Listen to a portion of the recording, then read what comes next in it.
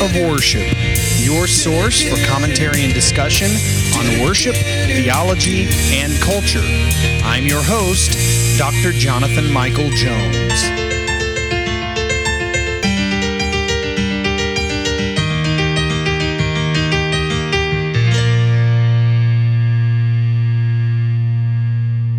Hello, everyone, and welcome to the Act of Worship podcast. This is Dr. Jonathan Michael Jones, and as always, great to be here discussing theological matters, matters related to worship, theology, and culture. And as I said last week, I am beginning it will be, I think, a 5-part series. Could be a 6-part series, but at least a 5-part series on the Five Solas. And some of you may have never heard that term, the Five Solas. What are the Five Solas?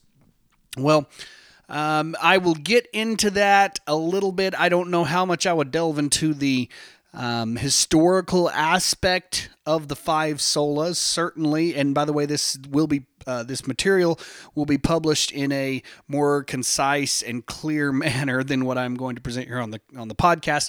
But it will be published as a book, and I will probably get more into the historical aspects of the Five Solas when I publish that book. But my goal in the podcast is just to cover each one of the Five Solas. So, what are the Five Solas? Here it is in a nutshell.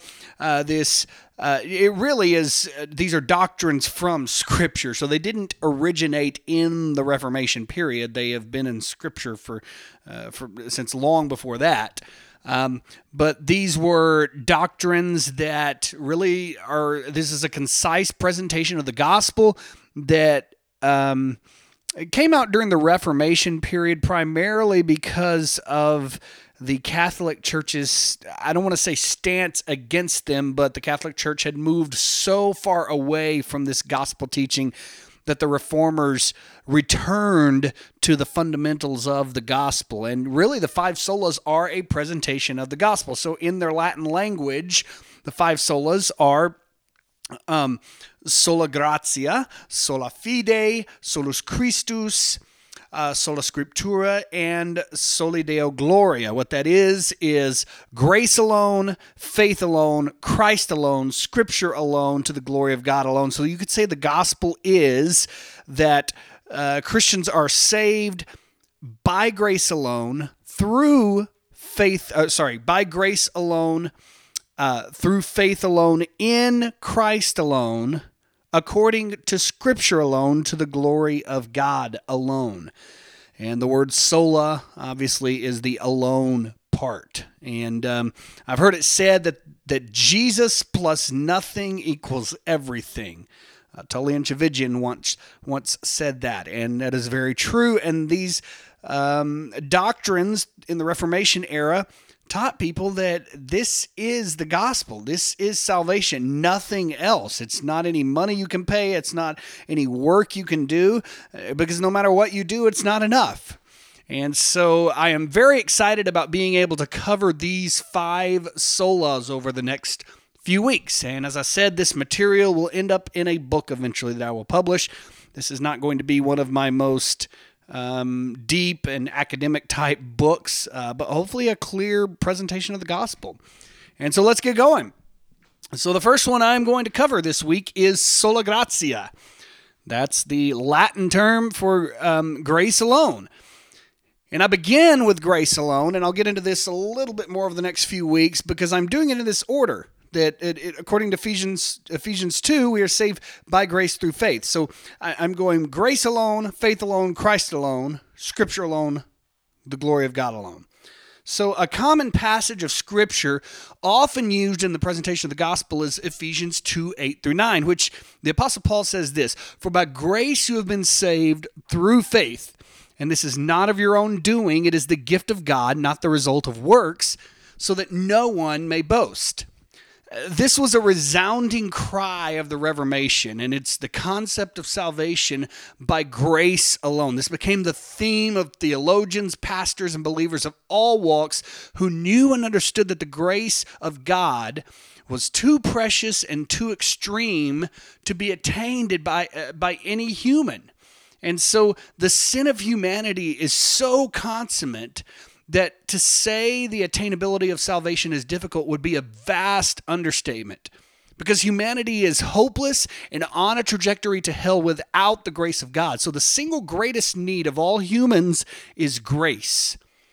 And Christians need to be mindful of the fact that grace is equally as needed in their own lives as in the lives of the vilest sinners. I've said this before, but sometimes we get the idea that there are varying degrees of sinfulness. We might say that everybody is equally as sinful, but somehow deep within us we think that, well, some people are worse or better than others. You think of the worst that you can think of, the Charles Mansons or the Jeffrey Dahmers, and we think, well, these people are worse than I am. That is blatantly wrong according to Scripture. Hear me on that. You are equally as sinful, equally as evil, equally as depraved as Jeffrey Dahmer was, as Charles Manson. We are all fallen, 100% dead in our trespasses. And when Scripture uses the term dead, that we are dead in our sin, dead in our trespasses, how can someone who is alive or who is dead be alive at all? Any sort of alive. You're dead is dead. You're not partially dead. Everyone is equally dead to sin. And so we need to be mindful of the fact that we are all equally in need of grace. So Paul understood the grace of God because he refers to himself as the worst of sinners in 1 Timothy 1:15. And when you read of the radical change in Paul's life when he met the risen Lord on the road to Damascus, it reveals that no one, including the Apostle Paul, is beyond the grace of God. Sometimes we forget that Paul was actually a pretty terrible person. And here's the things he did, okay, he killed Christians. He persecuted, he killed, he tortured them. That's pretty bad. We try to write that off sometimes like well, Paul wasn't that bad. No, he was pretty terrible. And he did terrible things. And here's the thing, he did it for what he thought was honoring God. But it obviously wasn't. He met Christ and his life was radically changed. And so he understood the grace of God. It's only by God's grace that salvation is possible. And so the Apostle Paul confesses the grace of God to his readers, and he praises God for his matchless saving work. And so when you read of Paul's conversion, it's a radical work. When you read it in Ephesians 2, 8 through 9, when Paul's talking about the grace of God, it's by grace we have been saved through faith. He understands it. And when you read that entire chapter, some commentators have even suggested that verses 4 through 10 of chapter 2 are kind of a hymn celebrating the glories of salvation and of Sola Gratia, which is twice interrupted by the liturgical acclamation, "By grace you have been saved." Obviously, this was very important to Paul. And so saved, this emphasizes the abiding consequences of God's saving action in the past. As if Paul is saying, you are people who have been saved and remain forever saved. Not just a past tense thing, but you are saved, you have been saved, you are presently saved, and you are forever saved. So Paul presents an otherwise illogical progression that would not be possible by any human endeavor. While we were dead in sin, Ephesians 2:5. Christ made his people alive together, Ephesians 2:5. And he seated them with himself in Ephesians 2:6. That he might be glorified by revealing the riches of his grace, Ephesians 2:7. Read that entire chapter, Ephesians 2, and you will see how fundamental the grace of God is to the Apostle Paul. He made his people alive together. He seated them with himself so that he might be glorified, revealing the riches of his grace. The purpose is God's glory. And so this is the founding of Paul's declaration, God's glory. In other words, Christ has shown and has offered grace solely for the purpose that he might be glorified. So sola gratia, or grace alone, was the cry of the reformers, and it's the cry of the radically changed Christian heart today. And it has been throughout church history. The first sola of the five should remind God's people that nothing else is adequate to save but the grace of God alone. So grace alone infers a range of truths which should be evident when we experience God's grace. And there are three overarching essentials that I think are stalwartly tied to sola gratia and should be present in every believer's life. So let me get into these three essentials about grace. And it's what grace supersedes. The first one is grace alone, or sola gratia, supersedes human will. So this thought permeated the Reformation era. It's the historic and biblical concept of God's sovereignty. Someone's soteriology, or thoughts of salvation, is often formed around the thought of God's sovereignty and humankind's responsibility. Sola gratia suggests that God's grace alone saves. God's grace alone secures, and nothing but God's grace alone sufficiently does both. Saves and secures. God's grace supersedes anything and everything regarding the salvation of God's chosen people, including human will.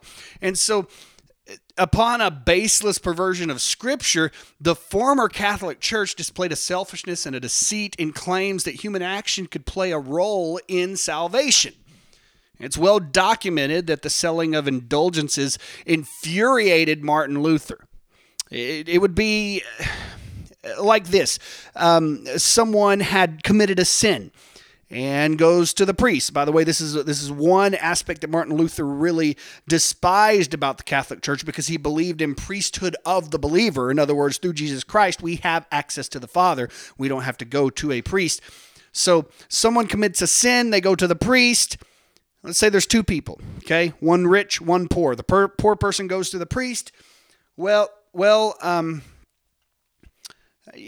committed this sin. I'd like to ask for forgiveness. And the priest says, God might be able to forgive you. You might be able to receive forgiveness, but, how much money do you have? Well, not that much. And the priest says, well, you're going to burn. And so the rich person goes to the priest. I've committed this sin. And the priest says, well, we have this altar we're trying to pay for. Oh, good, I can give some money. Oh, okay, you're forgiven. The selling of indulgences. This infuriated Martin Luther. And so although Martin Luther did not have the intention of beginning a new sect of Christianity, his fury and subsequent actions and teachings began a movement that would not die. And so while the Catholic Church taught a hopeless message of salvation through actions, which the church herself deemed necessary, the Catholic Church, Scripture teaches otherwise.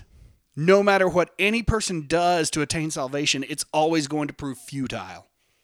Paul clearly provides the truth of humankind's depravity and God's righteousness, which conflict with one another on complete opposite ends of the spectrum. And so he concludes his exhortation with an emphatic point.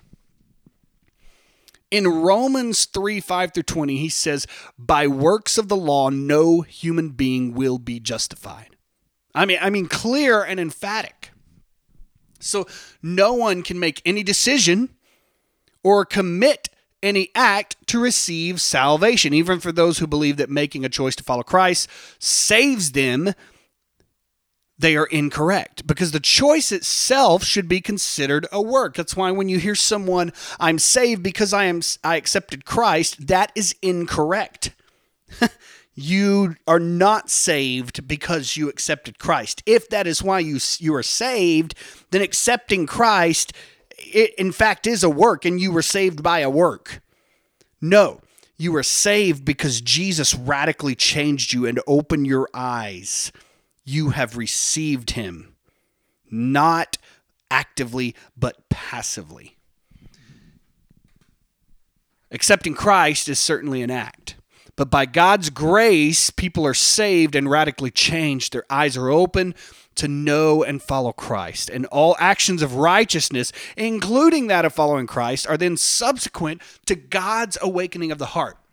So it's a prideful mindset to believe that any human can make a decision for salvation and to follow Christ apart from Christ's awakening, because that decision is a work. Nevertheless, this is the message preached in many churches, that we are saved by some decision that we have made. And that is certainly not what saves us. Sola Gratia excludes all human work and decisions and unapologetically states that salvation of all life is by God's grace alone, with an inferred echo of Paul's statement, so that no one may boast, Ephesians 2:9. So grace alone shouldn't be confused with or perverted to mean that grace plus a little of anything else is what saves us. Grace alone supersedes everything, including human will. So Martin Luther says this. He says, if the Pope would concede that God alone, by his grace through Christ, justifies sinners, we would carry him in our arms. We would kiss his feet. Luther's thoughts should be like the taste of honey compared to the bitterness and the sheer hopelessness of the message of the Catholic Church offered in Luther's era. And perhaps his congregants, perhaps the Catholic Church parishioners, wanted to be persuaded that grace could be achieved by merit. But as human nature is revealed and innately known, the obliviousness to the futility of works becomes palpable to all of us. You know, we realize that the more we work, the more good deeds we try to do, the more useless it is. The surety of human will in any capacity is wrong, and its absolute wrongness manifests humanity's inerrant choice to sin. Our choice will always be sin without Christ. Without grace alone, salvation would not be possible. Stephen K. Prius writes this: when we speak of grace, we must first ask the question, what is grace? Grace is God's undeserved favor towards sinners. Grace is God's unmerited good intention, his loving disposition toward those who have gone astray and are dead in sin, and by nature children of wrath. Grace, then, is something in God, not in man. Human works will ultimately and utterly fail in whatever endeavors we try to achieve, especially regarding God's grace. So this endeavor to achieve God's grace includes a self-willed decision for Christ. Because God's grace is granted precedent to a choice to follow Christ. Moreover, without God's grace, righteousness isn't possible, but only radical evil. In other words, Christ is the one who changes us. Christ is the one who opens our eyes, and then righteousness occurs. Then we make a choice to follow Christ. We do not first make a choice to follow Christ, and then we are saved. We are saved, and then we follow Christ. So opposing the definite erroneousness of human will in soteriological work is the security of grace alone. So to follow Christ is to stand redeemed. To stand redeemed is to receive Christ. And to receive Christ is to be awakened by the grace of God alone. So human will doesn't possess a chance of salvation at all. So the doctrine of Sola Gratia that has encouraged and shaped believers throughout the centuries is to realize that it is grace alone that supersedes human will. So to profess grace alone is to profess with certitude that nothing else compares and that God's grace alone supersedes all, including human will. So Martin Luther understood the vital doctrine of Sola Gratia, and all the reformers experienced it and lived their lives by this truth. God's grace alone supersedes human will. So this second overarching truth is that grace alone supersedes all magnitudes of sin.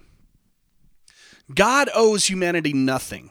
nothing but justice. But when tragedy strikes, often God is the first to receive any blame from our wicked human hearts. Let me give you an example. Tens of thousands, maybe hundreds of thousands of planes take off every day and land at another airport with no problem.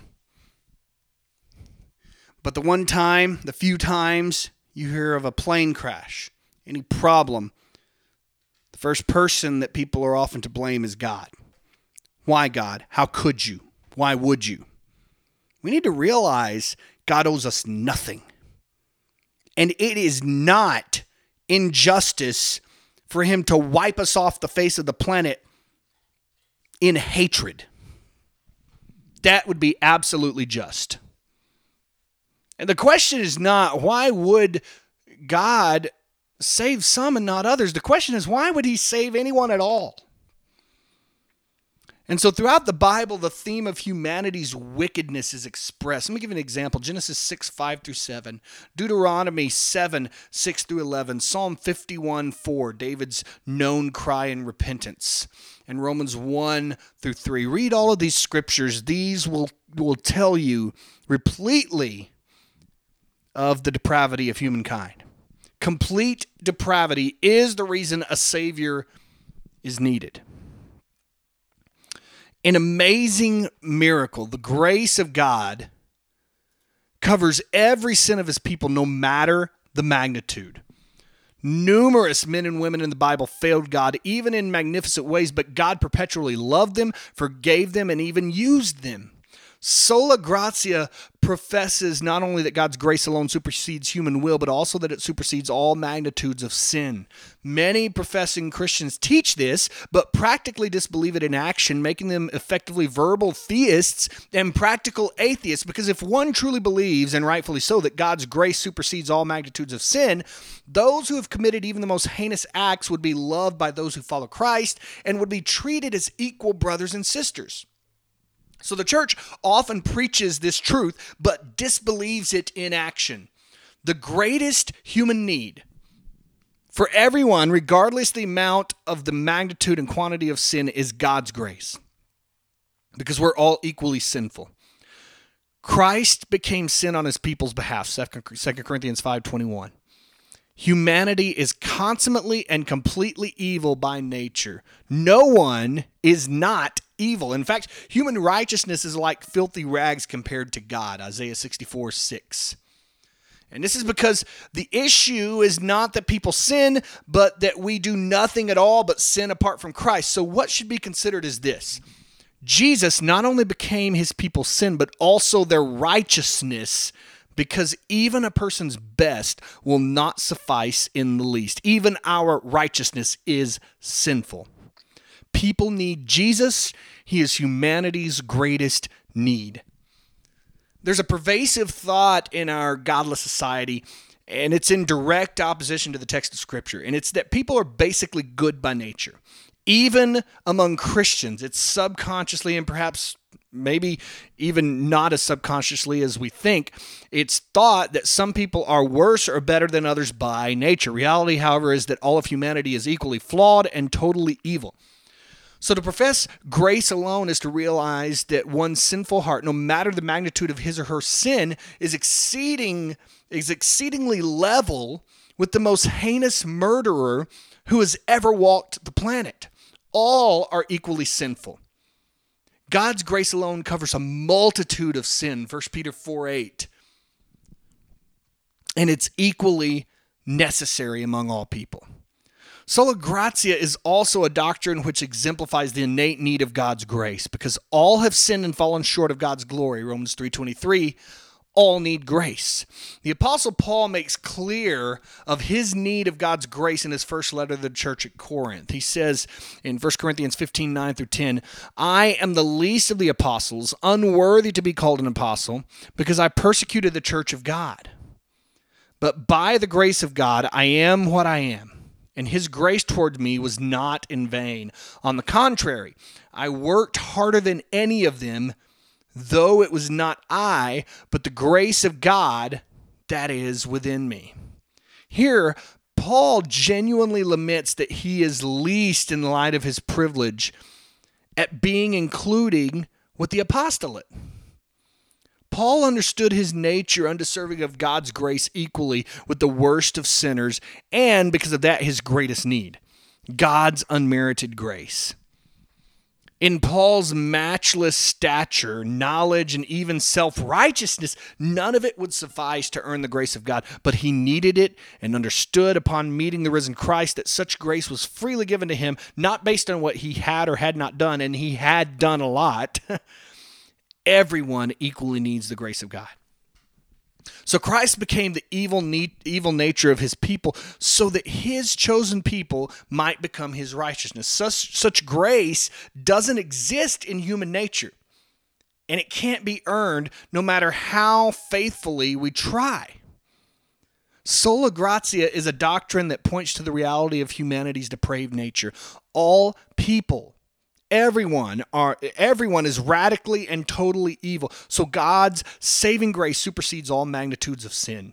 If his grace didn't supersede all magnitudes of sin, everyone, not just a few people, not just most people, everyone would be without hope, because not only are there none righteous, but all are equivalently dead to sin.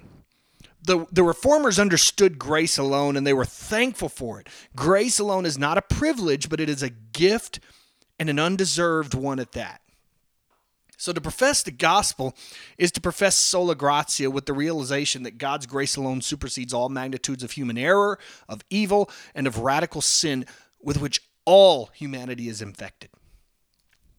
So the third overarching truth here about sola gratia, grace alone. Grace alone supersedes earthly trials. Paul reminds God's people in Ephesians that grace was given to each one of us according to the measure of Christ's gift, Ephesians 4:7.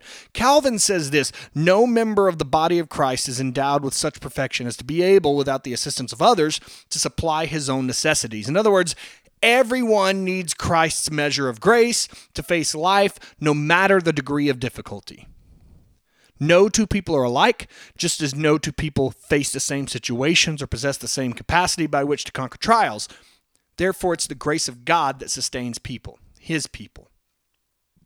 So Scripture speaks of trials as a certainty. For example, 2 Timothy 3:12, where the Apostle Paul says that all who desire to live a godly life will face persecution. That's a very convicting passage of Scripture, because we have to ask ourselves, are we facing persecution? And if not, why? Excuse me. But in the context of human weakness, God's grace is always sufficient. 2 Corinthians 12:9. God's grace supersedes not only human will and all magnitudes of sin, but also earthly trials. James, the book of James, is a great book to read when you're going through a trial or want to read about trials. James is incredible. So James discusses the source of joy when he instructs his readers, "Count it all joy, my brothers, when you meet trials of various kinds." James 1:2.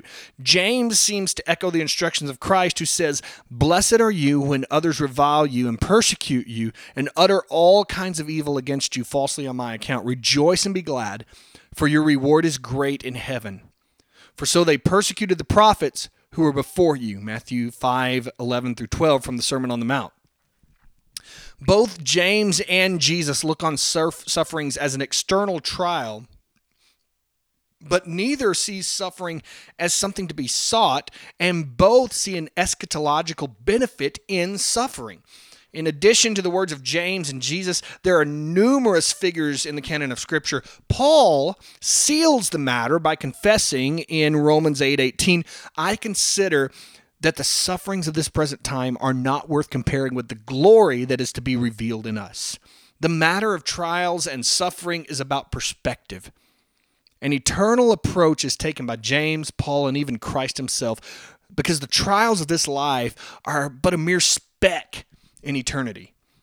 So the source of joy to James is the likeness of Christ. In other words, knowing Christ and being conformed to his image. James 1:4, he says, "Let steadfastness have its full effect, that you may be perfect and complete, lacking in nothing." When it's considered who is steadfast and who is complete, lacking in nothing, the apparent conclusion is Jesus Christ. So Christ is the source of joy of which James speaks. When he says to count it joy when you meet trials of various kinds, he is focused on being conformed to the image of Christ. By God's grace, Sola Gratia, Christians are made like Christ and in his righteousness. And it's God's grace then that sustains the church and that is the source of all joy. By God's grace, believers are not only redeemed, but face trials with joy because grace is greater. God's grace supersedes earthly trials. Additionally, in Christ, when you think about this, in Christ, trials are better than anything else apart from him. Trials in Christ are better than ease apart from Christ. So before writing of the measure of grace given by Christ, Paul tells the Ephesians that God has blessed his people with every spiritual blessing in Ephesians 1:3. Ironically, Paul wrote to the Ephesians from prison. And in the same letter, Paul prays for spiritual strength and the peace of Christ, which transcends all understanding. Ephesians 3:14-21. So a great mystery of the gospel is the joy of suffering for Christ. The foundation of this joy is grace. Paul references the stewardship of God's grace given to him on behalf of the Ephesians. Ephesians 3:2. And this stewardship of God's grace allows him to suffer with joy. Ephesians 3:7. So the foundational grace that supports incredible joy is commonly understood as a mystery and yet a reality for believers. We can't explain the great joy that comes from suffering for Christ. Do you think the apostles could understand the joy or could explain the joy that they experienced when they were martyred for Christ, when they were dipped in burning oil, crucified upside down, sawed in half, filleted, beheaded, killed with the sword? Do you think the apostles could at all explain to a logical human mind the joy that they experienced in that type of death? They could not. This is the peace of Christ that surpasses all understanding. You can't understand it except by the Holy Spirit. So we can't explain the great joy that comes from suffering for Christ, but it's a reality for professing believers around the world, even to this day. The grace of Jesus Christ is a joy and the theme of martyrs, and it has been for centuries and will continue to be for eternity. Sola Gratia proclaims a risen Lord and the joy only available in him. God's grace alone supersedes every trial because nothing humanity may face compares to the mystery that is foundational joy found in Christ. In all blessings that we may receive, Christ is better. In all normalities, Christ is better. And in all forms of trial and suffering, Christ is better. The grace of God alone supersedes all earthly trials. Sola Gratia was the declaration of the Reformers, and it should be the declaration of all believers. Grace alone is necessary and so absolute that it supersedes human will, all magnitudes of sin, and all earthly trials. To add anything to the necessity of grace is to effectively take away from the gospel, which is no gospel at all. So the believing heart, Christians, know and understand and experience Sola Gratia in such a rich and marvelous way that eternal gratitude and eternal confirmation to the image of Christ is employed perpetually. In other words, we never stop becoming like Christ because we have been saved by grace. It's believers who have experienced God's grace who render eternal praise and who are eternally thankful because it's by grace alone, by God's grace alone, that Christians are redeemed, and it's by God's grace alone that we live. Thank you for listening to the Active Worship Podcast. This is Dr. Jonathan Michael Jones.